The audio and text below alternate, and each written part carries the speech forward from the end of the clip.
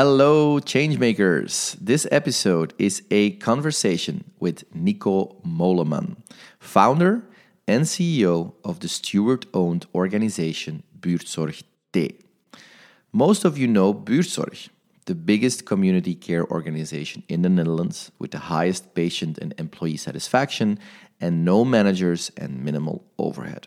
Well, since 10 years, they're also setting up organizations in other areas of healthcare services with similar self-managing principles and huge success, if I may say so, like, for example, BuurtzorgT.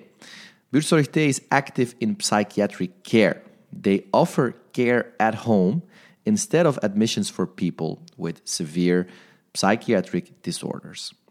Nico and I, we talk about their journey since 2013 towards a self-managing and overhead-free organization that treats and assists clients and relatives in their home situation. They are proving in the field this prevents powerlessness and increases the chances of recovery at home. And recovery at home is good for the self-esteem of both the client and those close to them. So it's really a super fascinating and inspiring story.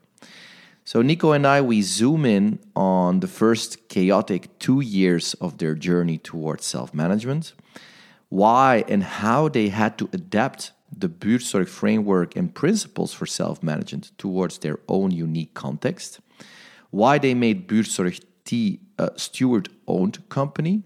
Steward-owned is in essence a legal structure that makes the people in the company owner of the company.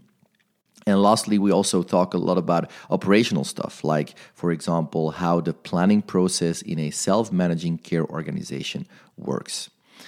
If you are inspired by Nico's story, you should definitely consider joining me and Unbossers on our visit to Buurtzorg and really learn and understand how they organize this self-management at scale.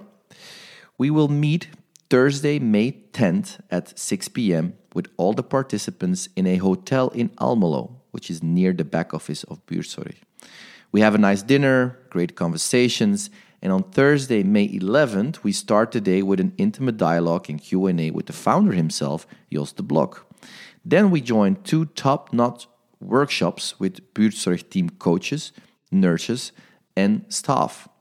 We deeply connect with like-minded changemakers and also debate on your own organizational challenges. You'll get exclusive, prepared content, and I'll be there, obviously, to guide you too. So secure your seat, go to our website, www.unbossers.com, click on Experience Calendar, and subscribe. I'm really looking forward to guiding you on this super inspiring learn journey and learn more about Buurtzorg and BuurtzorgT. But for now, get ready, set, and go. Nico Moleman from BuurtzorgT.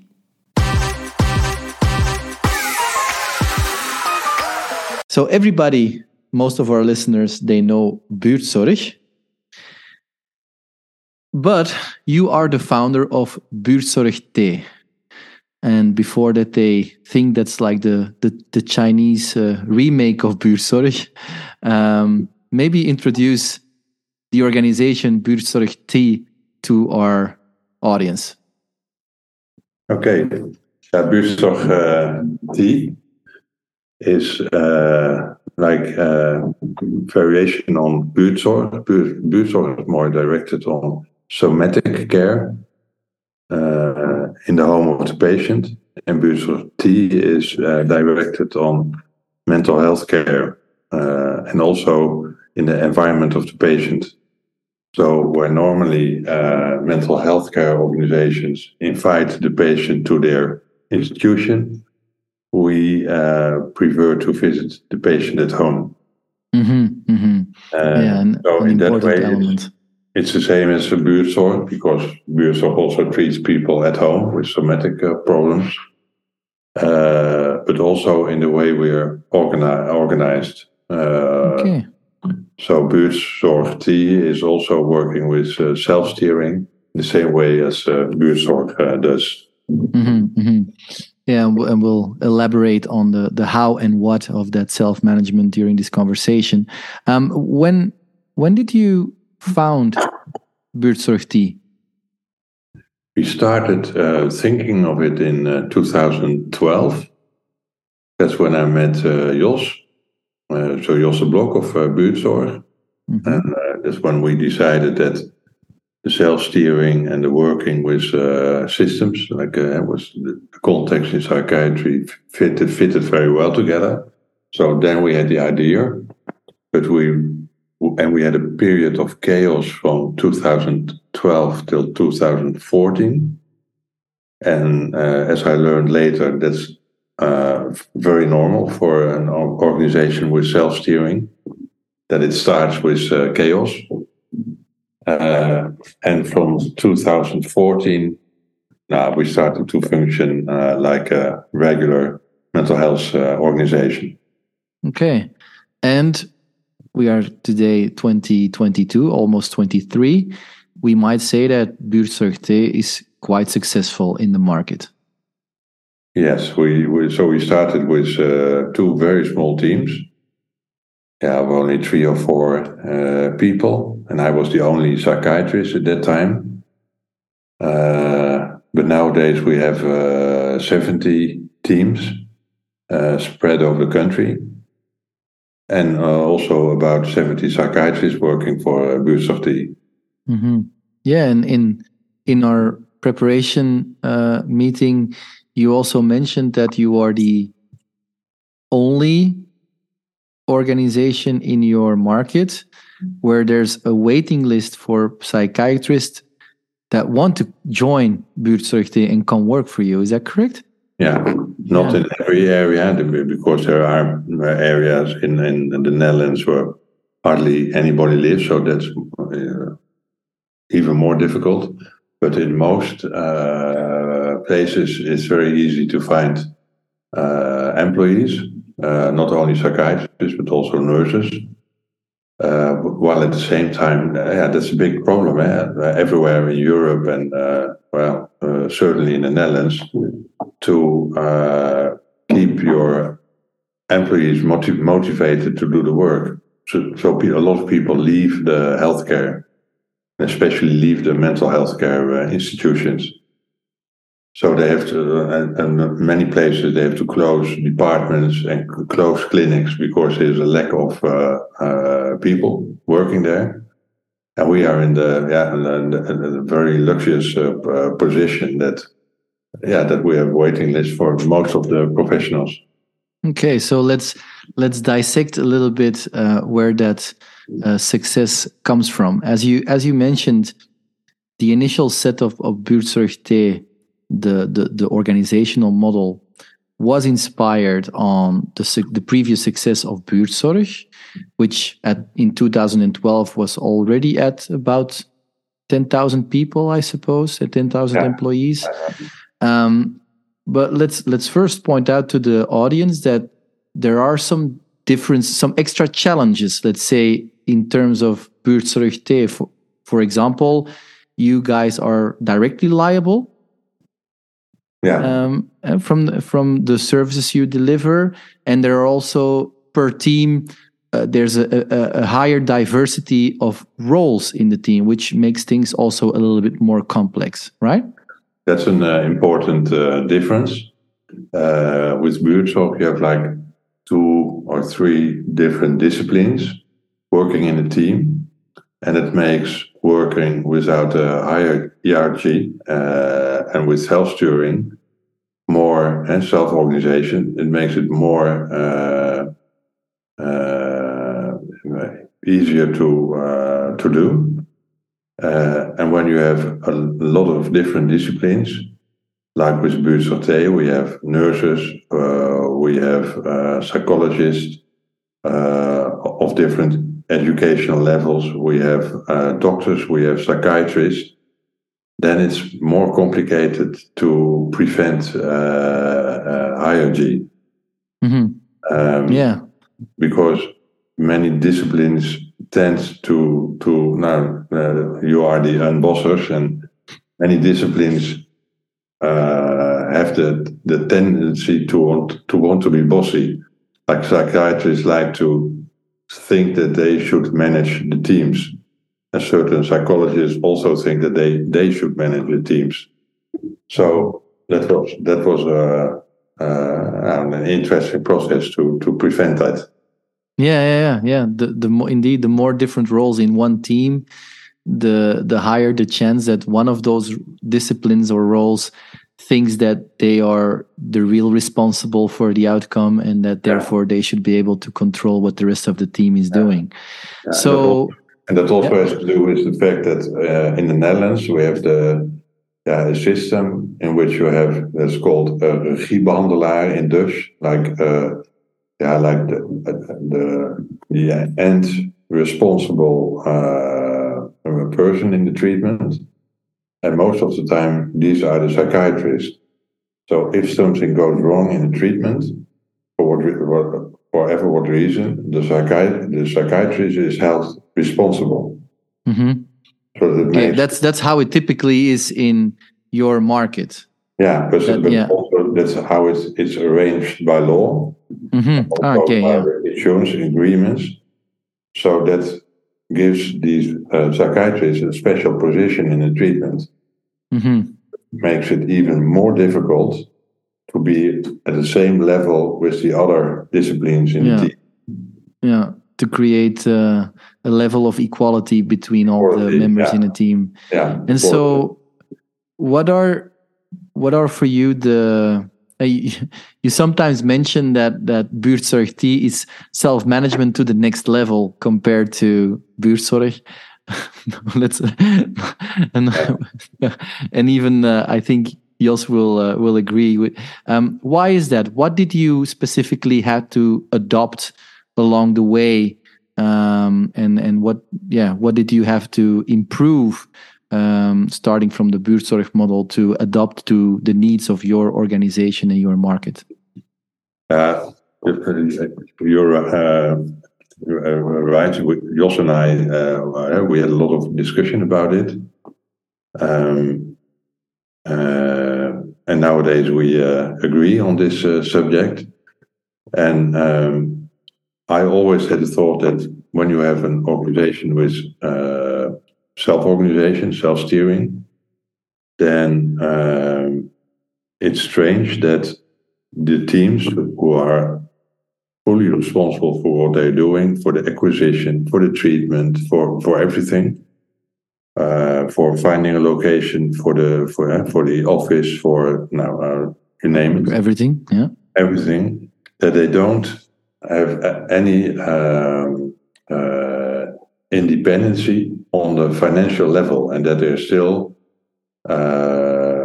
bestuurder, a manager like me, the only one who takes the decisions when it goes about money.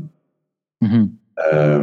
And also that there's not only like CEO, but there are owners who have the shares of the company, and that used to be Jos and me, who are who have right to share in the profit of the organization. Mm-hmm. So the teams will work. They're self-organized. They do everything, but the owners, the shareholders, they get all the dividend paid for it.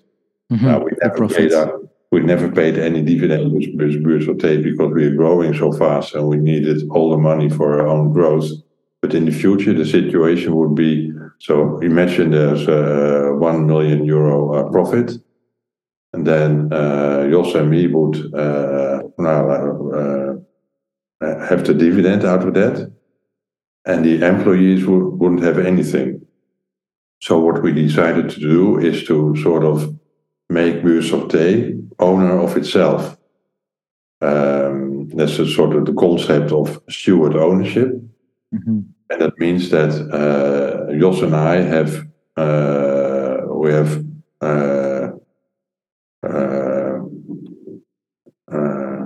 we gave our shares to an investor, and the investor paid for it, which made it possible for BuurtzorgT to grow, to have further growth. But we also agreed that BuurtzorgT can buy back these shares for the same amount of money as the investor paid for it. So in the end, the shares will be in the hands of BuurtzorgT. So then, if there will be profit, then it is beneficial for all the employees and for the whole organization. Mm-hmm. At the same time, we are also sort of now we're working with stewards, and these are the ones who sort of guide the mission and the soul of the company. And these stewards have the final rights in the same way as that shareholders had before. So all the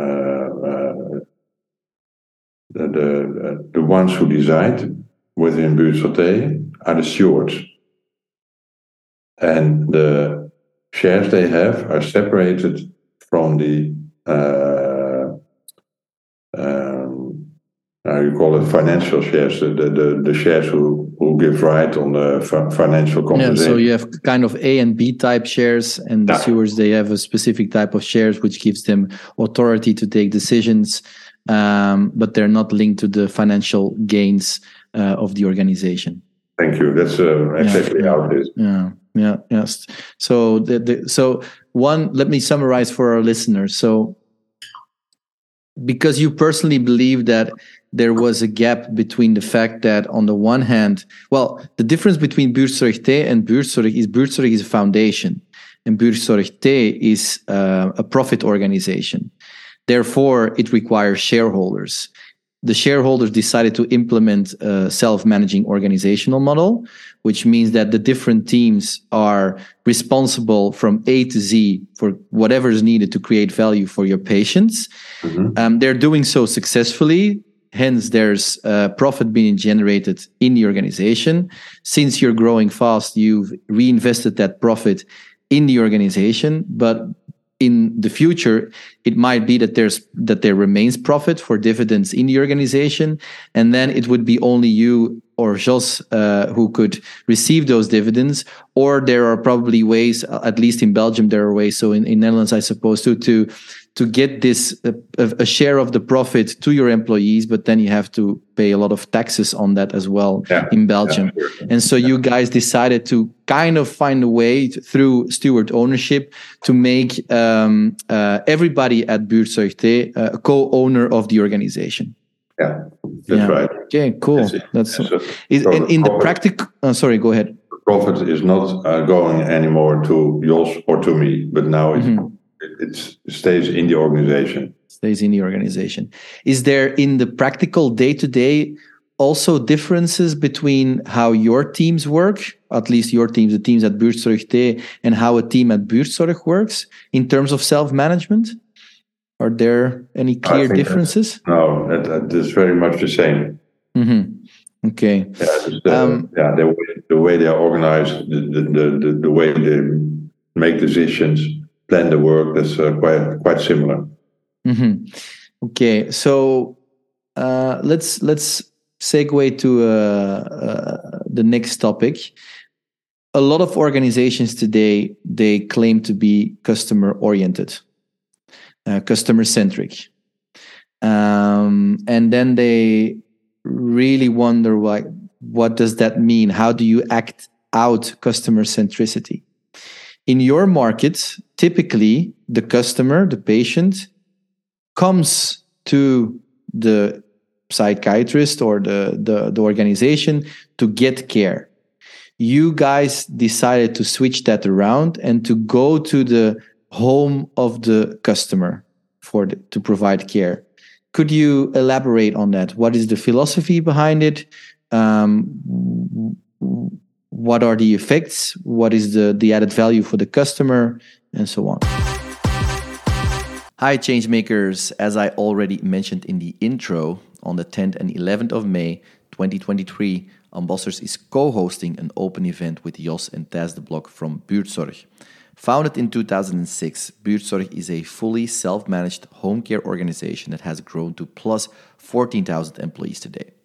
Customer satisfaction is the highest in their segment, while employee satisfaction is second to none. Participants will learn more about self-management in practice at scale in this one day than in any other training or consultancy track. That is my personal promise, and I'll be there to guide you through this inspiring learning experience. So if you're interested, just go to our website, www.onbossers.com, click on Experience Calendar, and you'll find all the information you need there, and you'll be able to subscribe as well. That being said, let's go back to our fascinating conversation with Nico Moleman, founder and CEO of BuurtzorgT. So normally it's the general practitioner who suggests the patient to go for treatment and who arranges, helps with starting the treatment. And then the patient comes in an institution, mental health care institution, where he goes through a sort of procedure. It's also start of investigational conversations, like an intake, psychiatric investigation, and so on. And so he goes into a procedure in this institution, by which the professionals sort of come to a conclusion of what's wrong with the patient and what the treatment should be. And then the patient follows this treatment, and if he's lucky, then it works, and at the end of the treatment he has less symptoms. Mm-hmm. But it's very hierarchically organized in the same way as the institutions are organized. And you also have like the pyramid structure in the institution, and the same structure. The same structure is also implemented in the treatment. So the patient has to do what the professionals say that's best.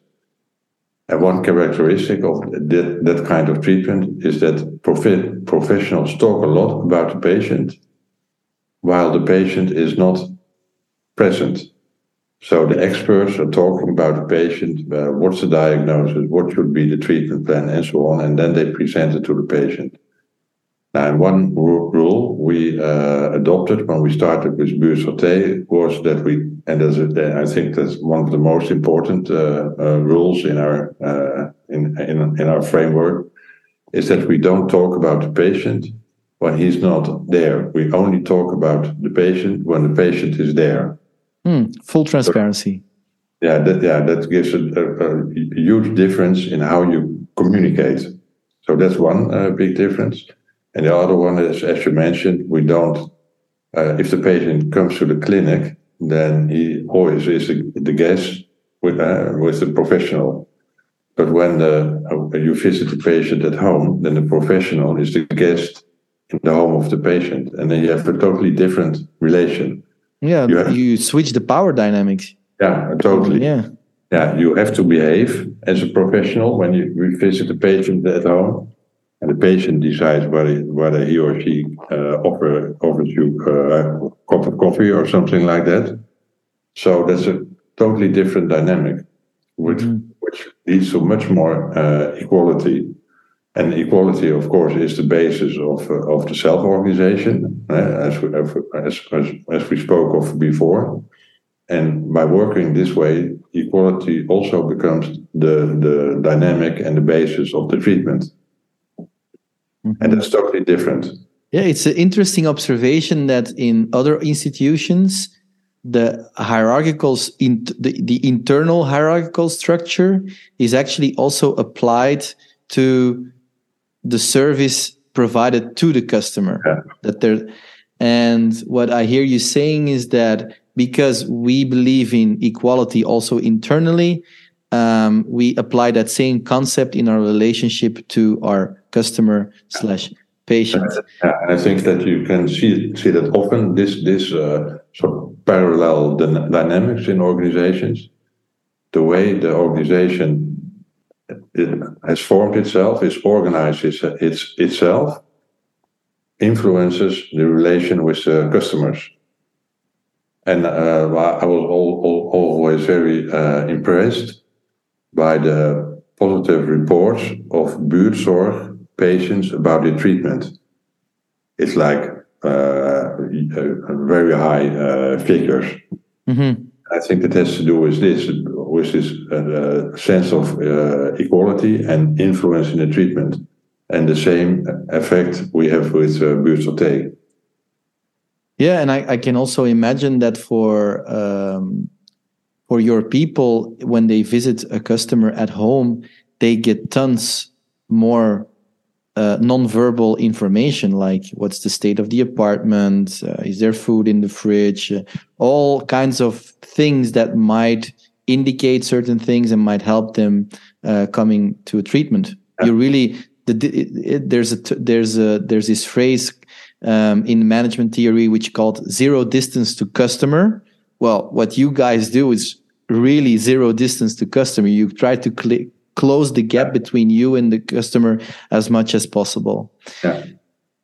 If I would be a devil's advocate, I can imagine that there are doctors saying, or psychologists or psychiatrists saying, yeah, but there needs to be a gap between the psychologist and the patient.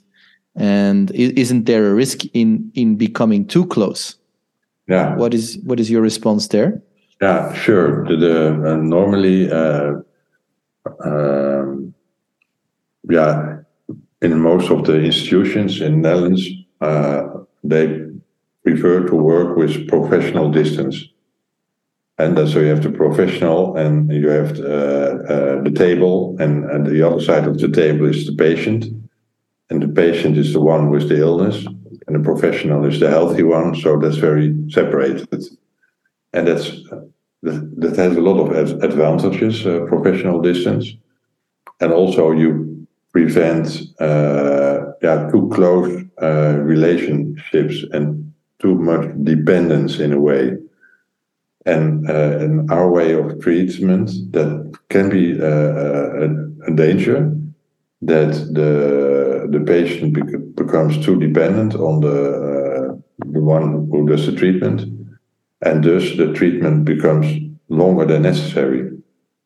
And we have also thought about that, and so we have also an important sort of internal law in our framework, and that is that a patient is never treated by only one professional, but by the whole team. So if a patient is recovered, that's sort of achievement of the whole team.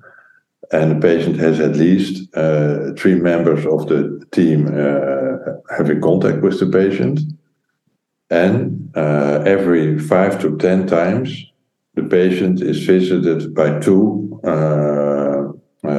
professionals to sort of evaluate the treatment, but also to evaluate the relation between the patient and the other professional. Okay. And doesn't that drive costs way high if you always have to visit them with 2 people? Not always, every 5 to 10 times. Oh, okay, yeah. And but no, I think it lessens the cost very much, because if you have like a second opinion from a colleague, then often the idea is from, okay, you achieved a lot in the treatment, so what would be further goals, or did you reach all the goals maybe? And often it helps to end the treatment relationship earlier. And if you don't do that, then you have this one professional who visits the patient maybe in the beginning every week, and later on every 2 weeks, and every 3 weeks. And what's the moment to stop? That's very difficult to decide. Yeah, and do you also see this reflected in the results of BuurtzorgT compared to similar institutions in your market? That I don't know what the key indicators are, but is there a faster recovery of patients? Is there, I don't know. Yeah, that's a very difficult point in mental health care to measure. We try to do a lot of research on that, because we also want to sort of make clear to the insurance companies that our way of working is not only more pleasant, but also for the employees and for the patients, but also more efficient. If we compare our cost of treatment for one treatment, whole treatment for a patient, and we compare it to comparable organizations. You have some in the Netherlands, like the FACT teams and the IHT teams. They also treat patients with severe problems at home from a different concept. Then our costs are about 25-30% less than these teams. Okay. So I think, and at the same time, the way we are organized makes that our overhead is much less than in other organizations. So we have like about 20% more time, which we can use for the treatment instead of for bureaucracy or administrative processes. I want to go back to the two rather operational things. The first is, how did you deal with that diversity of roles? If there's one of two best practices that really helped you create equality across those different roles, what would those be?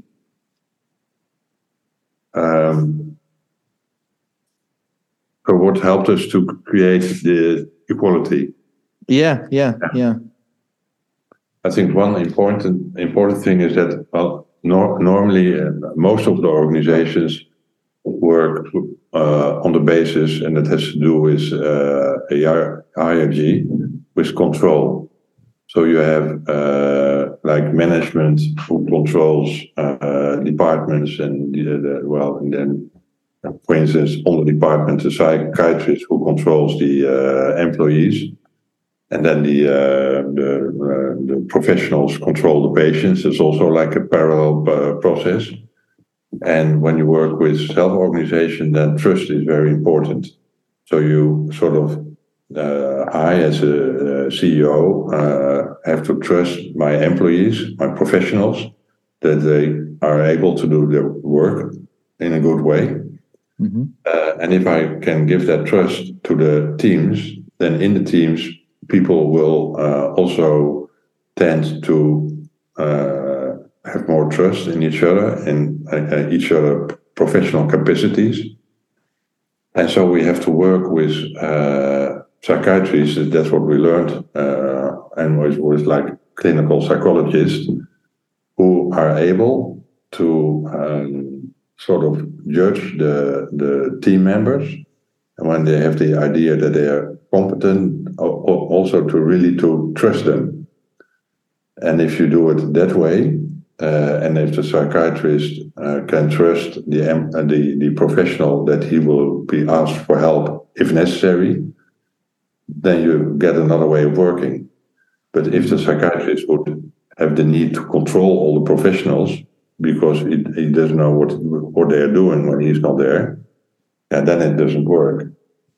So that was the main thing to help, like the final responsible professionals, like the psychologists and psychiatrists, to help them to adopt a more coaching role based on trust instead of a controlling role. Mm-hmm. And that you did that by coaching them, giving them trainings, giving them tools, talking a lot about it. And and we learned, that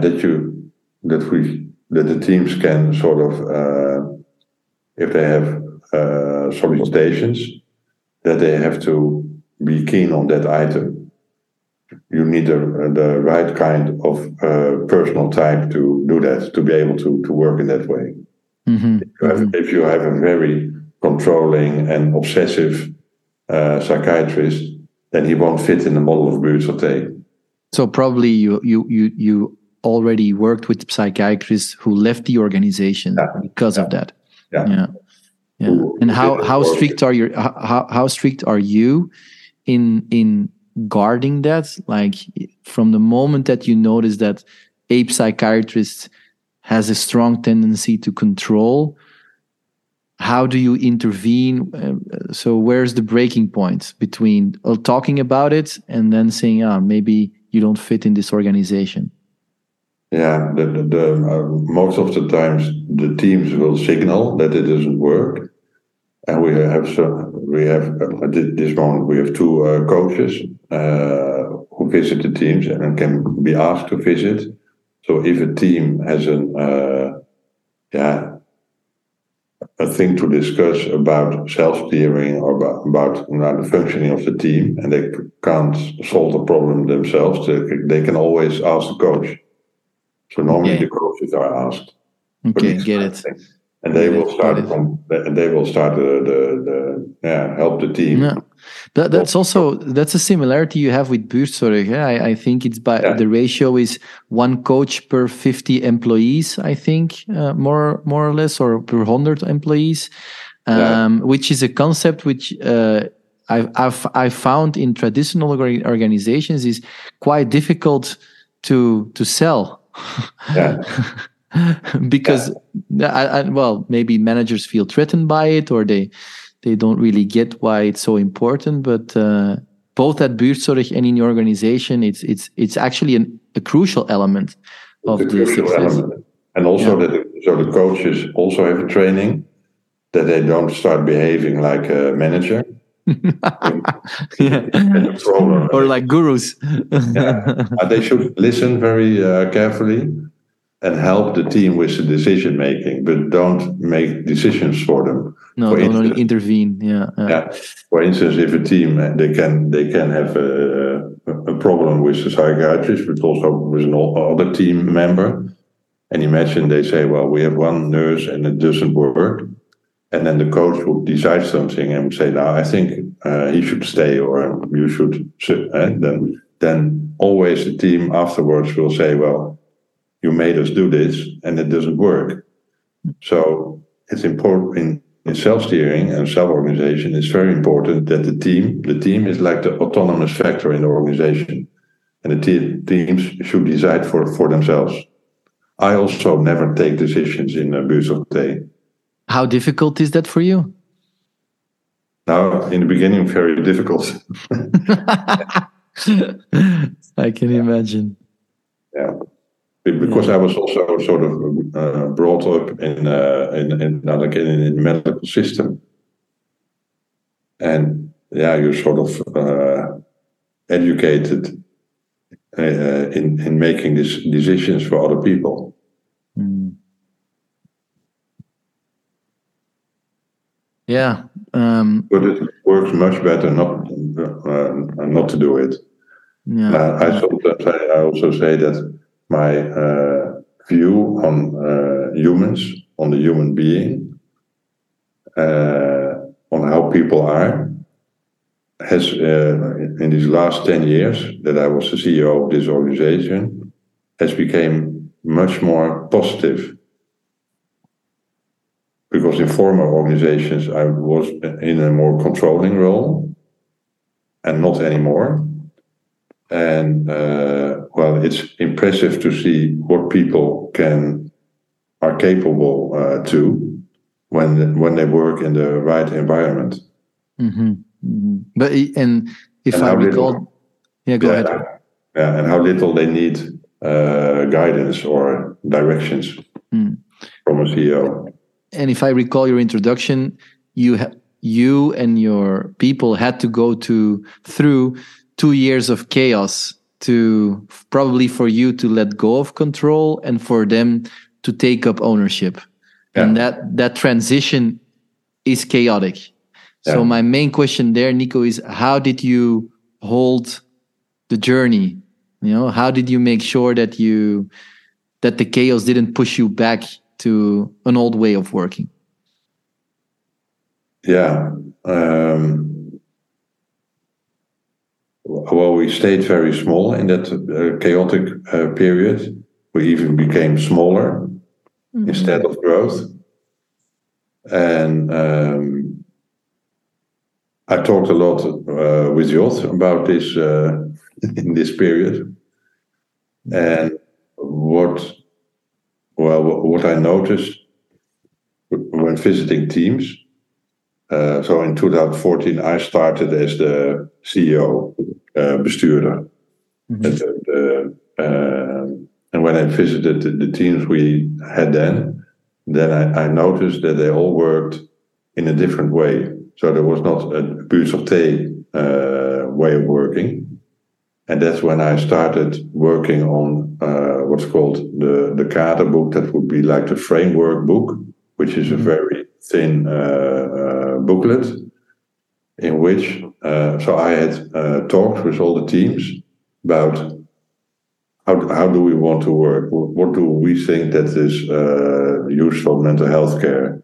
Things like not talking about the patient when he's not there, working with the family, having a lot of contact with the general practitioner. All these things, all these items were put in this booklet, which is our framework, and that was developed in this period of chaos, so to say.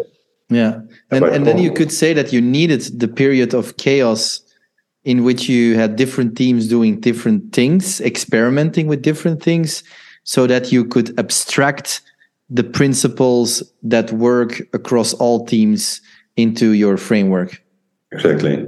Yeah. So and that was the basis for by Further Grow. And nowadays, if there's a team, and when they have a new colleague working for them, they always introduce this framework booklet, and they ask them, can you agree on these items before a person starts working with BuurtzorgT?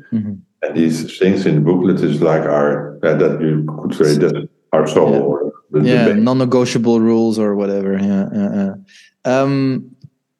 We're approaching the end, but there was a second operational topic that I want to touch upon, and that is the planning process. Because typically, if the type of organization that you have and it grows, the planning process is typically a process in which bureaucracy can really slip in. For example, that the teams at one point say, hey, we need a central team that does all the planning for all the teams. It's going to be more efficient. Can you explain me why that, if there was a tendency to do that or not, and why you don't have how you organize planning today, and what are the way-offs that you take into account into your planning process? Well, we don't have a planning process. Okay, let's start. Okay. We don't. No. So there's no central planning team. There are no planners in your organization, people that do nothing but plan appointments with patients. That's done by the psychiatrist, the psychologist, and the people in the team. Yeah, in the team. Normally, like in a classic organization, you have this planning, and you have like a central team for intake, etc. And you have a planning department, and that is because in many organizations the treatment process is seen as like a protocol or a procedure. You can plan a treatment protocol of like 10 sessions, so that will take 10 hours, and then you can start planning with the patients. But in our case, every treatment is different. Sometimes it's only 1 or 2 sessions, and sometimes it's 2 times a week during month, depending on what's necessary. So even if he would have a planner, he would get mad because it would be impossible to change that. And it's the diversity, the organic way of treating is sort of characteristic of BuurtzorgT. So every patient, every professional has a certain amount of time available for treatments. That's his or her own responsibility. And when a patient is helped, then he or she will say in the team that there's more space for treatment in his or her agenda. And then the patients are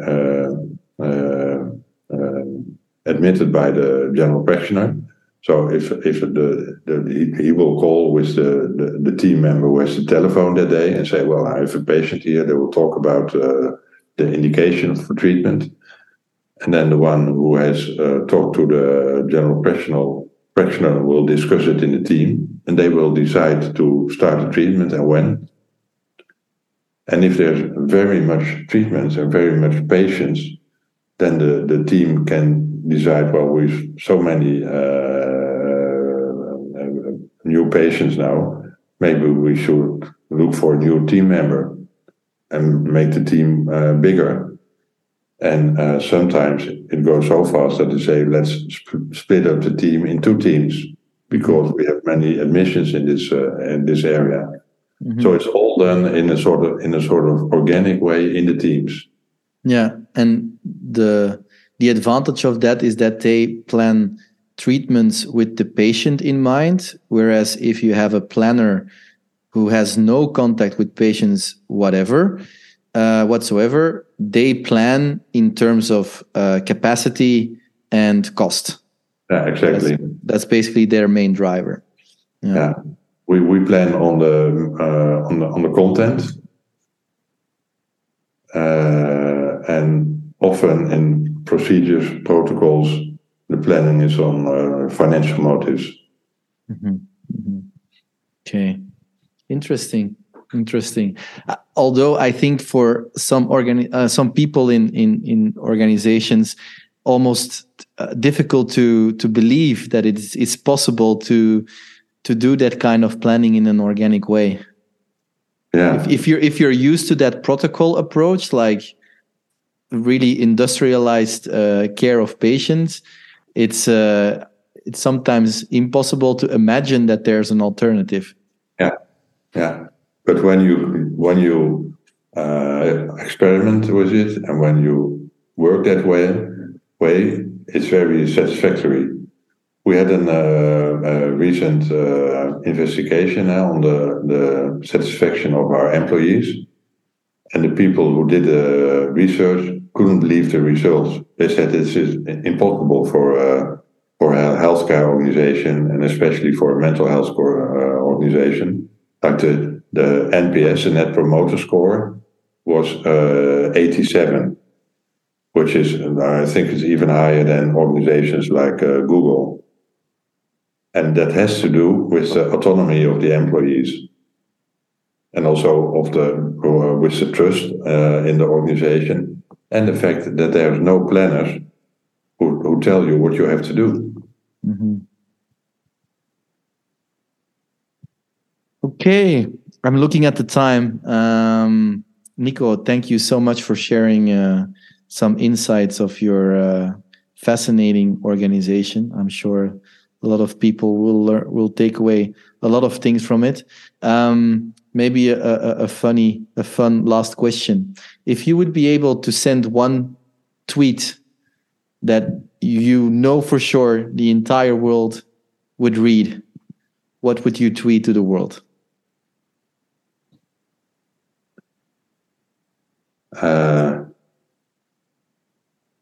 That would be like an English translation of the title of a book of Rutger Bregman, which is De meeste mensen deugen. Yeah. Most people are good. Most people are good, yeah. Yeah. So they are to be trusted. They are to be trusted. Yeah, and a really good book for people who are still looking for Christmas gifts. The book of Rutger Bregman is really a fantastic book to read, especially in these dark times of Christmas. Okay, Nico, thank you so much. Really, from the bottom of my heart, great conversation, and I really loved it. Thank you so much. Nice talking to you. Okay, so that is a wrap for this episode of our Unbossers podcast. If you liked it, go ahead and hit that subscribe button so you can stay up to date with all our future content. For the love of people and business, keep unbossing.